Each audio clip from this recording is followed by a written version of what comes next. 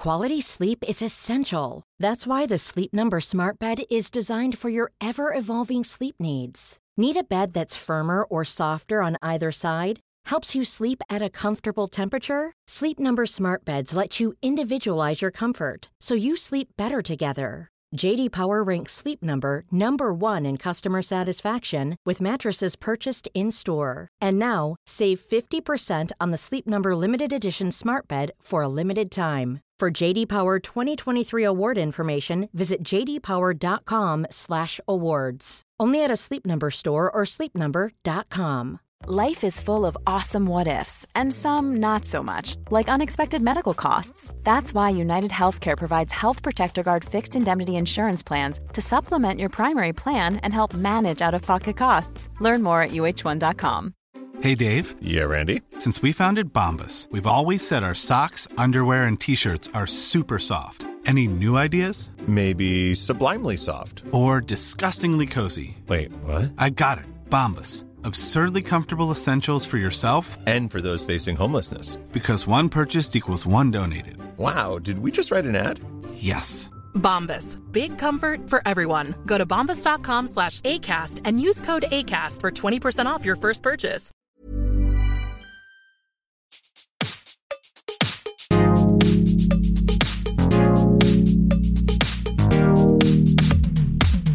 Hello and welcome to The Reset with me, Sam Delaney, the podcast about mental health, but without all the bollocks. My guest this week is the author, broadcaster and former New Labour communications chief, Alastair Campbell. Alastair was a successful Fleet Street journalist before becoming Tony Blair's formidable spin doctor at Number 10 in the late 90s and early noughties. He's a passionate Burnley fan, a proud Scot, and can be as tough and as brash as you might expect.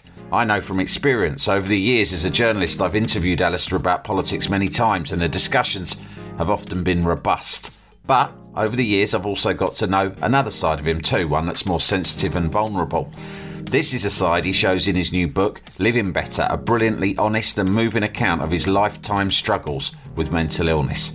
Alastair suffered from bouts of depression his entire life, but he's never shied away from discussing it publicly in the hope that it might help other people who are going through the same sort of thing. That's exactly what The Reset is all about, so I was pleased he agreed to join me on this week's pod. He was characteristically candid and funny too, and I hope you enjoy listening to our chat. Alastair Campbell, welcome to The Reset. Thanks for joining me. You want to do it again? Alastair Campbell, welcome to The Reset. Thank you for joining me. My pleasure, Sam. Thank you. How are you this morning, Alastair? I'm all right. I'm cold at the moment. I've just come back from a 30-minute swim in the Lido. In freezing cold water? The water, funny enough, wasn't as cold as outside. It was, if you do it every day, I've been doing it every day through the winter, apart from when we've been in lockdown, and you do get used to it. But the wind today was sort of, so it's actually felt colder out of the water than in it. It was really weird. Yeah. Exercise is a podcast about mental health, as you know, and exercise is obviously a very big thing for many people, including you. I know you're a big runner. I didn't know you were a big swimmer. I actually swim more than I run now because Really? Yeah, well, I think one of my many psychological impediments is that if I stop getting better at something, I get quite disheartened. And my running just hit a kind of, I just stopped improving. And then I got to a point where when I was running and thinking, God, this is slow. And then I just couldn't kind of lift it. But by then I was doing triathlons and I became absolutely hooked on the cycling, which I still am. But then Fiona, my partner, she swum every day since I've known her. And I started this thing of going to the Lido and seeing who could keep going through the winter. And I just kept through the whole way. So I found a new competition, how to stay in the water longer than Fiona. You're very intense, aren't you, Alastair? Do you think that's like one of your issues, is that everything has to be always better? That must be exhausting.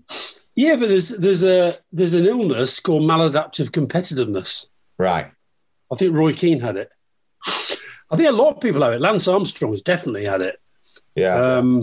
No, I am very, very competitive. In fact, Fiona, who's not, she's like just so sort of chilled about this sort of stuff. But I do this stuff. We go swimming right in the morning, and I'm now, because it's just the temperature just picking up, I can do front crawl the whole time. Fiona is faster than me at breaststroke, but I'm faster than her at front crawl when she's doing breaststroke.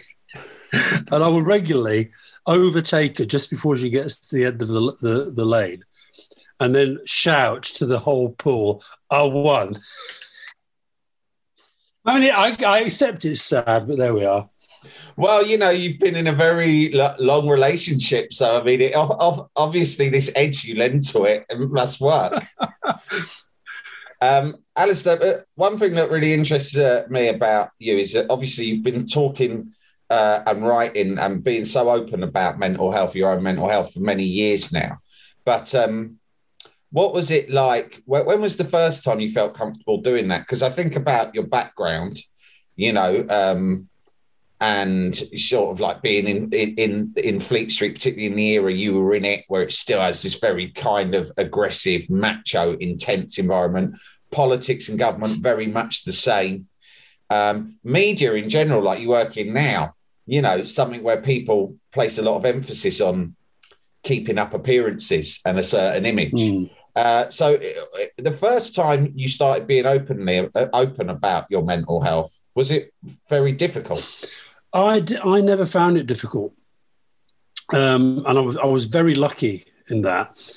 And you're right, the Fleet Street in the 80s, when I had my first really bad breakdown, in fact, it's the only time I've ever had psychosis, I was really lucky. Not only did my old boss give me my old job back, which was a big thing, but also when I went back to the Mirror, people were, by and large, they were incredibly understanding. And I just made the decision from the word go. I'm not going to hide anything. I'm going to tell people I had a breakdown. I'm going to tell people that I was in hospital. I'm going to tell people that I was in a bad way. I told them all that I'd been advised to stop drinking. And that, that was important because it was such a drinking culture. And I'd say 95% of them just got it. And they, one or two kept trying to drag you out to the pub and say, and that I think was a way of them persuading themselves they didn't have a problem. Yeah. But no, I found it very, very straightforward. And then when I worked for Tony Blair, he knew about my breakdown, knew about the drinking, knew about the psychosis, and didn't, just wasn't, but it really didn't seem to bother him at all, because he realized that that's not what I was like now. Now, the depression thing's a bit different. I didn't go around advertising it to people, but at the same time, I think people, again, Fiona will tell you, my moods do communicate themselves very strongly, both ends of the spectrum. So it wasn't I was hiding it, but I didn't kind of go around talking about it. But I've never, ever felt embarrassed. I've never felt uncomfortable. And I think the other thing is I had a brother, my older brother, Donald, he had schizophrenia. And, that was worse than anything I've had. And he was so open about it. And we were kind of so proud of him in the way that he lived with it and the sort of life that he led. He's dead now. I never felt any shame about it. I felt very proud of him. He was an amazing musician and he was a really good bloke. And I felt very proud of him. So I never felt I had to hide his condition from anybody. And if anybody ever thought they could have a go at him over it, I would, be first in line to be on his side. And so I felt for me, I think that made it easier for me just to think, well, I can talk about it. And it was almost accidental the way that I started talking about it once I'd left Number 10, because I ended up writing a novel about mental illness, All in the Mind. And there was so much in there that was really my own stuff kind of being funneled in, which I think a lot of people do with their first novel. And I don't know, I just got a sense of what this was tapping into, and that it kind of, I felt with all the different skills I've got from my past, that this was a place that I could really get into and do stuff that was really, really useful. So, I enjoy campaigning about it. I enjoy talking about it, But you also have this tough guy image, this sort of Malcolm Tucker kind of image, and it's quite powerful, that, I think, because the fact that that juxtaposed with the fact that you can be very open and sensitive about your feelings and your vulnerabilities, presumably people find that very powerful. Yeah, listen, I get a lot of feedback now. When we're out kind of walking the dog on the heath, I still get quite a lot of politics. I get quite a lot of Brexit. I get quite a lot of Labour. I get quite a lot of football. I find a lot now it's about mental health. And I do find a lot of people, I think you're right, a lot of men do feel that because I am so kind of, I can talk about this just as easily as I can talk about, Burnley beating Wolves 4-0 and Chris Wood getting a hat-trick and one of the greatest performances of all time. I can talk just as easily about that. And I think it does make it easier for people. And so, yeah, I get a lot of emails. I get a lot of people just getting in touch with me. And some of them are amazing. I mean, honestly, I got this email the other day that honestly reduced me to tears, because it was like, my book on depression, right? There's a quote on the front. This book could save lives, Stephen Fry. Okay. Now, that's a sort of nice thing that people say about each other's books. And, I would probably say the same for him, kind of thing. But the other day, I got an email from this guy up north. He lives near Manchester. And he said that he's in his 30s. He's in his late 30s. He's got 2 young kids. And he's had depression on and off all his life. His dad, he says he's got a very good relationship with his dad, which a lot of men don't. But he said he made a point of saying he got a very good relationship with my dad. And his dad gave him my book to read. And he said, I'll be honest, I couldn't face it. I put it on my bedside table and it sort of sat there for weeks. And I was going through a really, really bad time. I didn't even open it. And I decided one night, I'm lying in bed, and I decided I was going to, I've had enough. I'm going to kill myself. And I persuaded myself my wife would be happy without me, my kids would be happy without me, etc., etc. I waited till she was asleep, middle of the night, got up, went down quietly, got in the car. I'd worked out where I was going to do it. This road off the M65, steep hill, oak tree at the bottom, seatbelt off, bang, he'd worked it all out, okay? He said he works about 50 minutes from where he lives, and often when he's on his way to and from work, he listens to audiobooks in the car, okay? He said, I don't know what made me do it, but I decided to download your book in the car. He said he downloaded it. He said, by the time I got to chapter 3, which was about my cousin who killed himself, and listening to me talking about the conversations I had with his children, where I was trying to persuade them that they must never, ever think that this was because he didn't love them. It was probably in part because he did, and he felt they'd be happy without him, because I've had that thought process when you got suicidal ideation.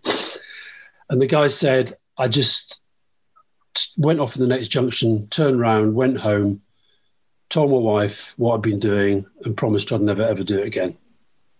I was like, wow. So that's a guy, I don't know, I might meet him one day. I probably won't. But that's somebody that's like, been touched.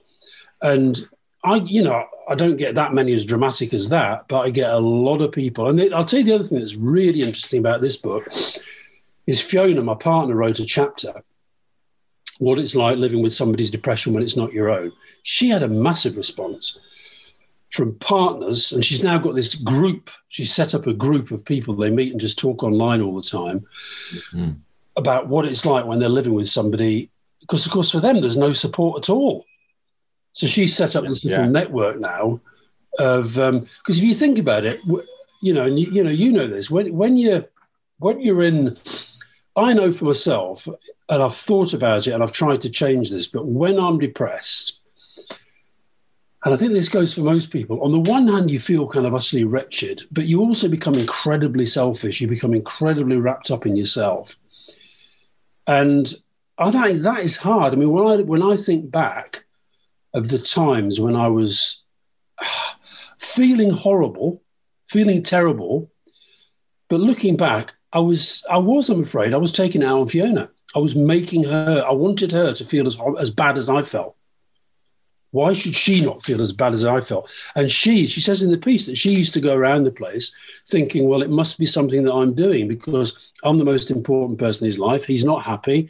He's being horrible to me. He seems to be able to be nice to other people when they phone up. But, you know, and I wasn't being horrible as in sort of hitting her or anything like that, but just not speaking. No? And it's like, and that's something that I have fixed. Yeah. What, by being more honest and open with them? Absolutely. When you're feeling like this. this? As soon as I start to feel the depression coming on now, the very first thing I do is I tell her. Yeah. And then she suggests, depending on how bad it is, whether I go and see David, my psychiatrist, or, you know, but just that fact of telling her, and I tell the kids as well if they're here. Yeah. It just opens it up. And you know, one of the best things that when I started to see it, I didn't see a psychiatrist regularly till 2005. And I say in the book that I was self-harming. I was beating myself up. And I did it once out in Hampstead Heath, and Fiona was there, and she was like really shocked. And even as I was punching myself, I was in my head, I was saying, you've got to go and see somebody. You can't, this is beyond just waking up and feeling a bit shit. This is bad. And anyway, not one of the first things, but a few months into seeing David, I was seeing him, once I'd made the commitment to start seeing him, I saw him really regularly. I mean, like sometimes it was 3 times a week. And now I barely see him because I feel I'm through it. I only get in touch now when I'm really bad. And one of the first things he did was, because we talked about it so much, he said, we talked so much about your work. And at one point, he actually did suggest, do you think we could get Tony and Gordon to come along for a chat here? Because I think they're and obviously, we talked a lot about Fiona and the children. So he said, I'd like to see Fiona. And then when he'd seen Fiona, he said, I'd like to meet the children. And the reason he wanted to do that was, it was partly so that he could say to them, you must never, ever blame yourself. And you must never think that he's not the same person. He's just the same person in a different mood. And that was really important. And that was a turning point, I think, for me and Fiona. It's really interesting, the subject of what you tell your kids, because I think, you know, a lot of dads listen to this podcast and a lot of them, you feel so much guilt about, you know, the way in which it could be affecting your children, and also about how you talk to them. So your kids are adults now. Yeah. And you know, seen your fantastic documentary, Depression and Me, in which Grace, your daughter, you know, obviously worked with you on that and is in it and is really kind of seems really brilliantly. I'm watching it and I'm thinking, it's so wonderful the way she's so relaxed and confident in the way in which she discusses it with you, and that brilliant sort of way of almost taking the mickey out of you, which must be quite pleasant for you in a way, because it shows that she's relaxed enough to take the piss. And there is a fear in that for a lot of dads about discussing these sorts of vulnerabilities and the mistakes you've made very openly with your kids.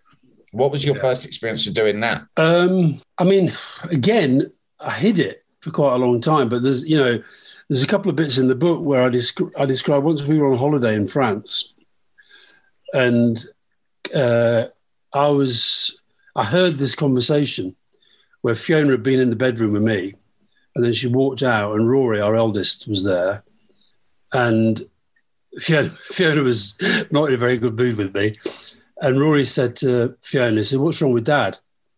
And she said, "Oh, nothing much. He just wants to kill himself." And I heard that was quite a shock. And that actually was one of the things that made me think, I've got to talk to him about this. And then another time, Callum, who, you know, went on to have his own issues and is, touch wood, recovering alcoholic, hasn't had a drink for 8 years. Another time, he, again on holiday, and holidays often were a kind of crash point for me. Yeah. And that makes you feel even more guilt, because you're thinking, the one time you're meant to be able to dedicate yourself to your kids, and I'm. Hey, I'm Ryan Reynolds. Recently, I asked Mint Mobile's legal team if big wireless companies are allowed to raise prices due to inflation. They said yes. And then when I asked if raising prices technically violates those onerous two-year contracts, they said, "What the f*** are you talking about, you insane Hollywood ass?" So to recap, we're cutting the price of Mint Unlimited from $30 a month to just $15 a month. Give it a try at mintmobile.com/switch. $45 up front for 3 months plus taxes and fees. Promo rate for new customers for limited time. Unlimited more than 40 gigabytes per month. Slows full terms at mintmobile.com. Quality sleep is essential. That's why the Sleep Number Smart Bed is designed for your ever-evolving sleep needs. Need a bed that's firmer or softer on either side? Helps you sleep at a comfortable temperature? Sleep Number Smart Beds let you individualize your comfort so you sleep better together. J.D. Power ranks Sleep Number number 1 in customer satisfaction with mattresses purchased in-store. And now, save 50% on the Sleep Number Limited Edition Smart Bed for a limited time. For J.D. Power 2023 award information, visit jdpower.com/awards. Only at a Sleep Number store or sleepnumber.com. Suddenly just in a massive Great Depression. And I was sitting in the bathroom at this house that we'd rented, just hiding away. And I was just, I can't explain why, but I was just sitting on the edge of the bath in tears. And Callum came in and said, "Dad, what's wrong?" I said, "I honestly don't know. I honestly don't know." But again, I started to talk to him about it. And then when I started seeing the psychiatrist in 2005, so okay, they were then, older, but they were still not full-grown adults, as it were. I sat them down one by one and said, "Right, listen, I want to just tell you what's going on." And Grace, to be fair, she's from when she was actually quite young. Of all of them, she was the one that if she saw me lying on the sofa, comatose, she would say, she wouldn't say what's wrong. She'd say, "Why are you doing that?" Not in an aggressive way, but just like, I want to know what's going on. And she always does. She always wants to know what's going on. And I found it very, very helpful. I think the boys are less kind of demonstrative in a way. But listen, all of my kids have had their issues. And, the other thing about, I think if you bring your kids up to feel they can be open, I think that's better for all of us. It's interesting you talk about holiday there. Obviously, there's an addictive element to your personality, and it is one of your biggest addictions, just being busy. And when that stops or slows down, you literally don't know what to do with yourself. Yeah, I think for me, there's something else at play with this. Is I've noticed that apart from football and being in a football crowd, in fact, not just any football crowd, being in a Burnley crowd, apart from that, I don't really enjoy kind of mass events. I've never been one to go to concerts with the bloody phone and the light on and do all that stuff. Yeah. I love listening to music, but I like listening to music on my own. I like having the headphones in and listening to it. I don't like mass events. Interestingly, if you've read my diaries, 1997 election, I was depressed. I realise now when I read my diaries of the election day when we won and got that landslide, by the time we got to Festival Hall and Tony's up there at New Dawn, is it not? I was depressed. I wasn't enjoying it. I think I don't like situations where you're meant to feel something. Yeah. And I find Christmas, weddings, funnily enough, I'm better at funerals than I am at weddings. I don't know what that means. But I don't like weddings. I'm not big on parties. And I think that's a kind of, I don't know what it is. I think it's a kind of, I'm quite good at being isolated, I guess. But certainly holidays have always been this. I think it's not the fact that I stay busy on holidays. I just do different sorts of stuff. But I think it's the decompression. I think you put your mind in a kind of, compressed state when you're working and you're flat out, or you're writing a book, or you're making a film, or you're doing your podcast, whatever it might be. And then when you're meant to relax, I find it very hard. Do you aspire to sort of, I can't remember who the French philosopher who said it was, but I paraphrase the quote, it's like, all of man's problems stem from an inability to just sit quietly in a room, right? And I aspire to just be happy doing nothing, but I'm not very good at that. It strikes me you're the same. Do you aspire to be better at just having empty days and being relaxed with that? No, I don't think so. I mean, maybe I will. Look, I'm not as busy as I was, but I do slightly panic if I'm not busy. And the other thing about me is I do work on the move. I mean, I can be watching the cricket on the telly and I'm working. I can, some of my best writing I've done on planes and trains. I love working on trains.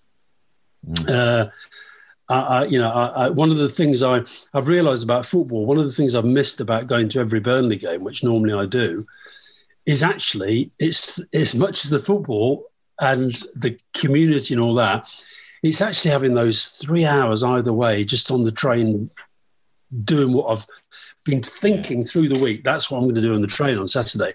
I don't like emptiness. I don't like time to drift. But I've got a lot better. I've got a lot better than I was. I mean, I can. When we go to our place in France, right? I mean, I will sometimes just sort of lie out in the sun and do nothing. Not very often, but I will do it. But no, that is not an aspiration. Definitely not. How does Fiona cope with that? Is she someone who's happy to sort of chill sometimes? Yeah. Look, I think she says in a chapter in the book that she says that, what did she say? Life with me is difficult but never boring. And I once said to her, life with you is boring but never difficult. Which isn't true. Which is neither of those things are true. Yeah. But I think sometimes she finds it difficult. And she, sometimes if I get my depression scale, in a way, sometimes the chronic lows, in a way, are probably easier to deal with for the other person when you know that you've been through them before and you've worked out your little tactics and strategies to get through them. I think sometimes it's when I'm at the other end, even though she says I can be very funny and, we can have a lot of laughs and whatever. Yet sometimes when I'm at that end of the scale, a bit manic, I think that's quite difficult as well. A lot of people would say, I'm sure your therapist and other professionals have said, really this sort of, manic tendency that you have, although it's been awful in the bad times, it's also, if you didn't have it, you might not have been as successful as you are, in all the various things you've done, because it is that manic energy that has driven, I guess, a lot of your professional success. Yeah, definitely. I think so. I mean, I again, sorry to keep quoting the book, but I say in there that I once complained to a newspaper because they wrote a piece saying that I'd had a successful career despite having a history of mental ill health. And I said, well, how do you know it's not because of? Yeah. Yeah. And I quote this friend of mine who's an American psychiatrist called Nasser Gamey, and he's writing a book about Martin Luther King. And his theory is that the reason Martin Luther King is Martin Luther King and one of the great figures of history is not despite manic depressive, it's because of it. The mania gave him that kind of energy and power and charisma and the ability to inspire and motivate. And his depression, he says, gave him that kind of understanding of what beats inside the heart and the human soul.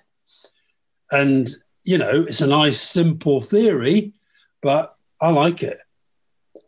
So you might not want to wish this thing away completely when you look at the impact. You would have had a very different life without it.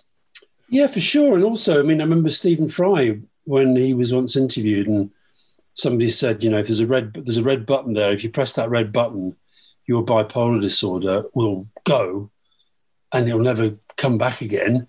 Would you press it? And he thought long and hard, and then he said, no, probably not.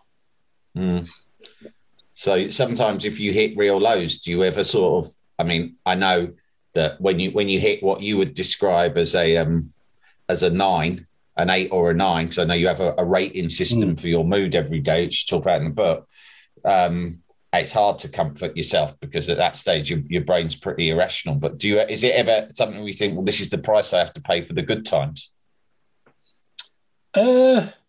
I'm not sure I think it at the time, but I do think that.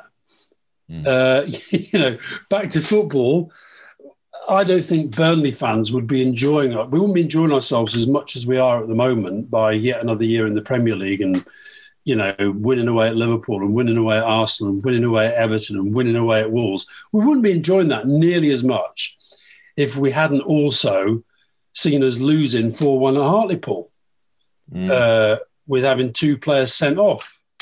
The only time I ever got Tony Blair to go to a Burnley game, that was. Burnley, Hartlepool. Hartlepool, Burnley. Yeah. Peter Vadlosen came as well. But oh, yeah. That was his constituency. He should have had a season ticket. Tell us about the jar, Alastair, which I know that, over the years, as again, you talk about in the book and you documented in the film, you have tried a lot of different approaches to tackling mental health problems. But it feels like this idea of the jar has been one that's been particularly useful. So for people unfamiliar with it, tell us about that. Well, there you are. It's on my desk. Oh, nice. That is the jam jar. Yeah. Well, this came from a woman in Canada who I went to interview for the film and the book, not actually about depression, but about genetics and whether mental illness was genetic, because that's her field of expertise. But as we got talking, she told me, and she won't mind me saying, because she said it publicly, that she's a depressive as well, a woman called Janine Austin. And so she told me how she works on her depression. And she basically said, and by the way, I've carried this with me ever since. Bottom of the jam jar, sediment, your genes. Rest of the jam jar, your life, filling up with good and bad. And most of the time, most people can cope.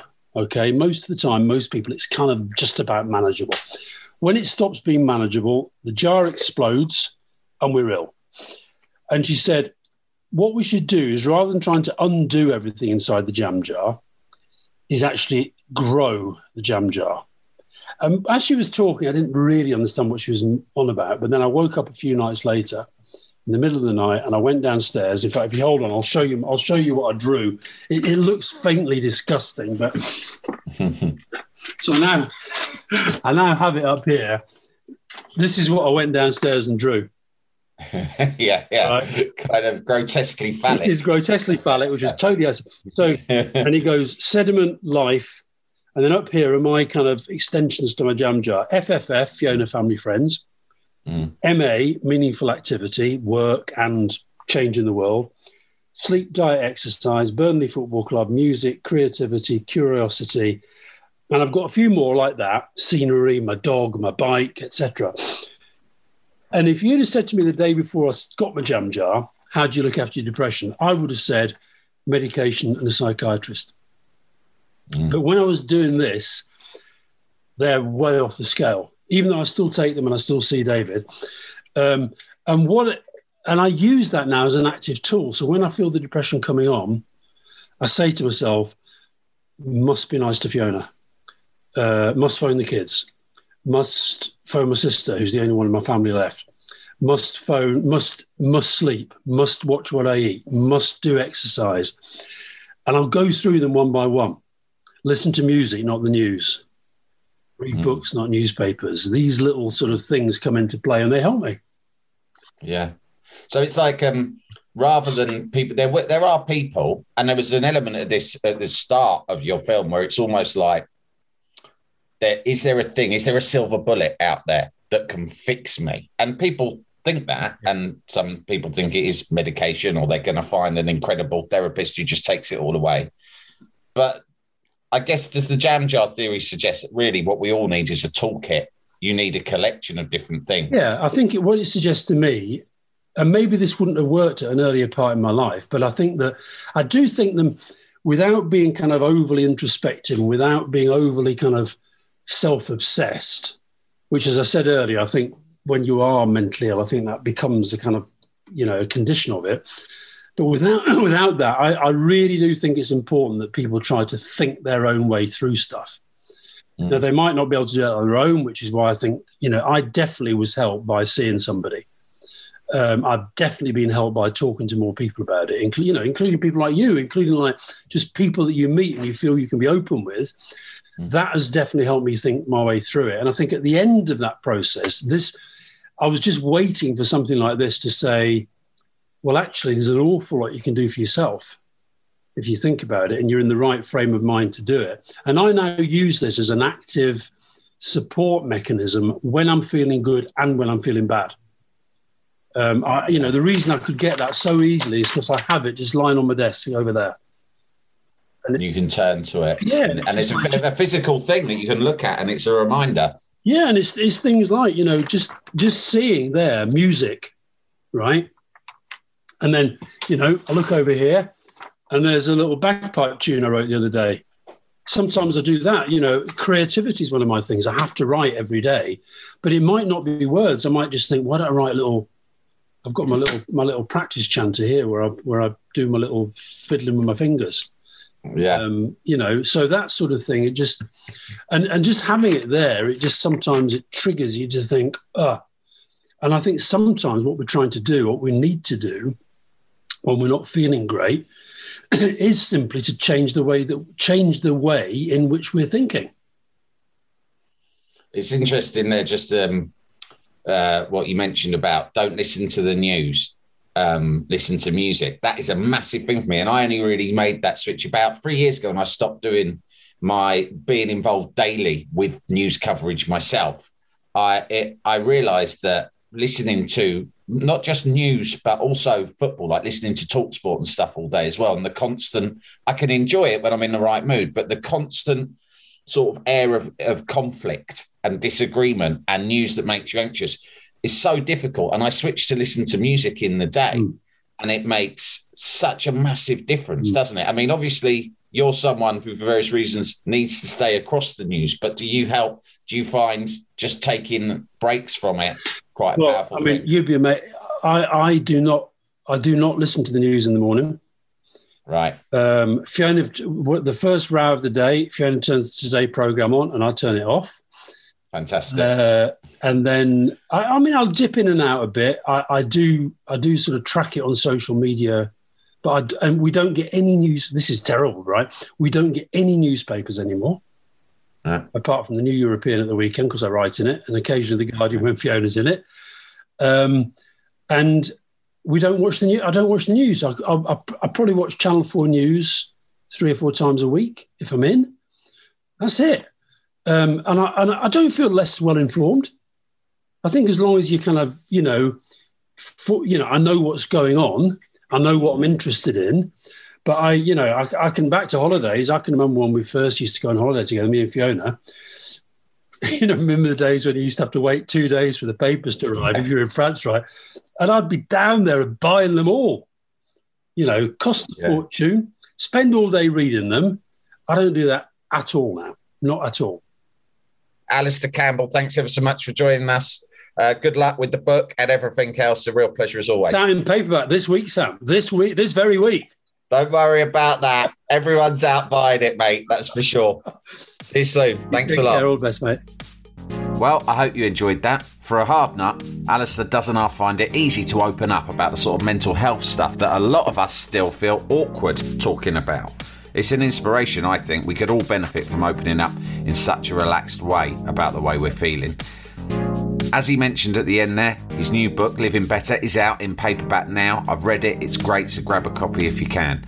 And remember to subscribe to the weekly Reset newsletter, which I send out every Friday. You can do that at samdelaney.substack.com. And follow me on Twitter while you're at it, at DelaneyMan. Until next time, be lucky, and remember, don't let the dickheads get you down.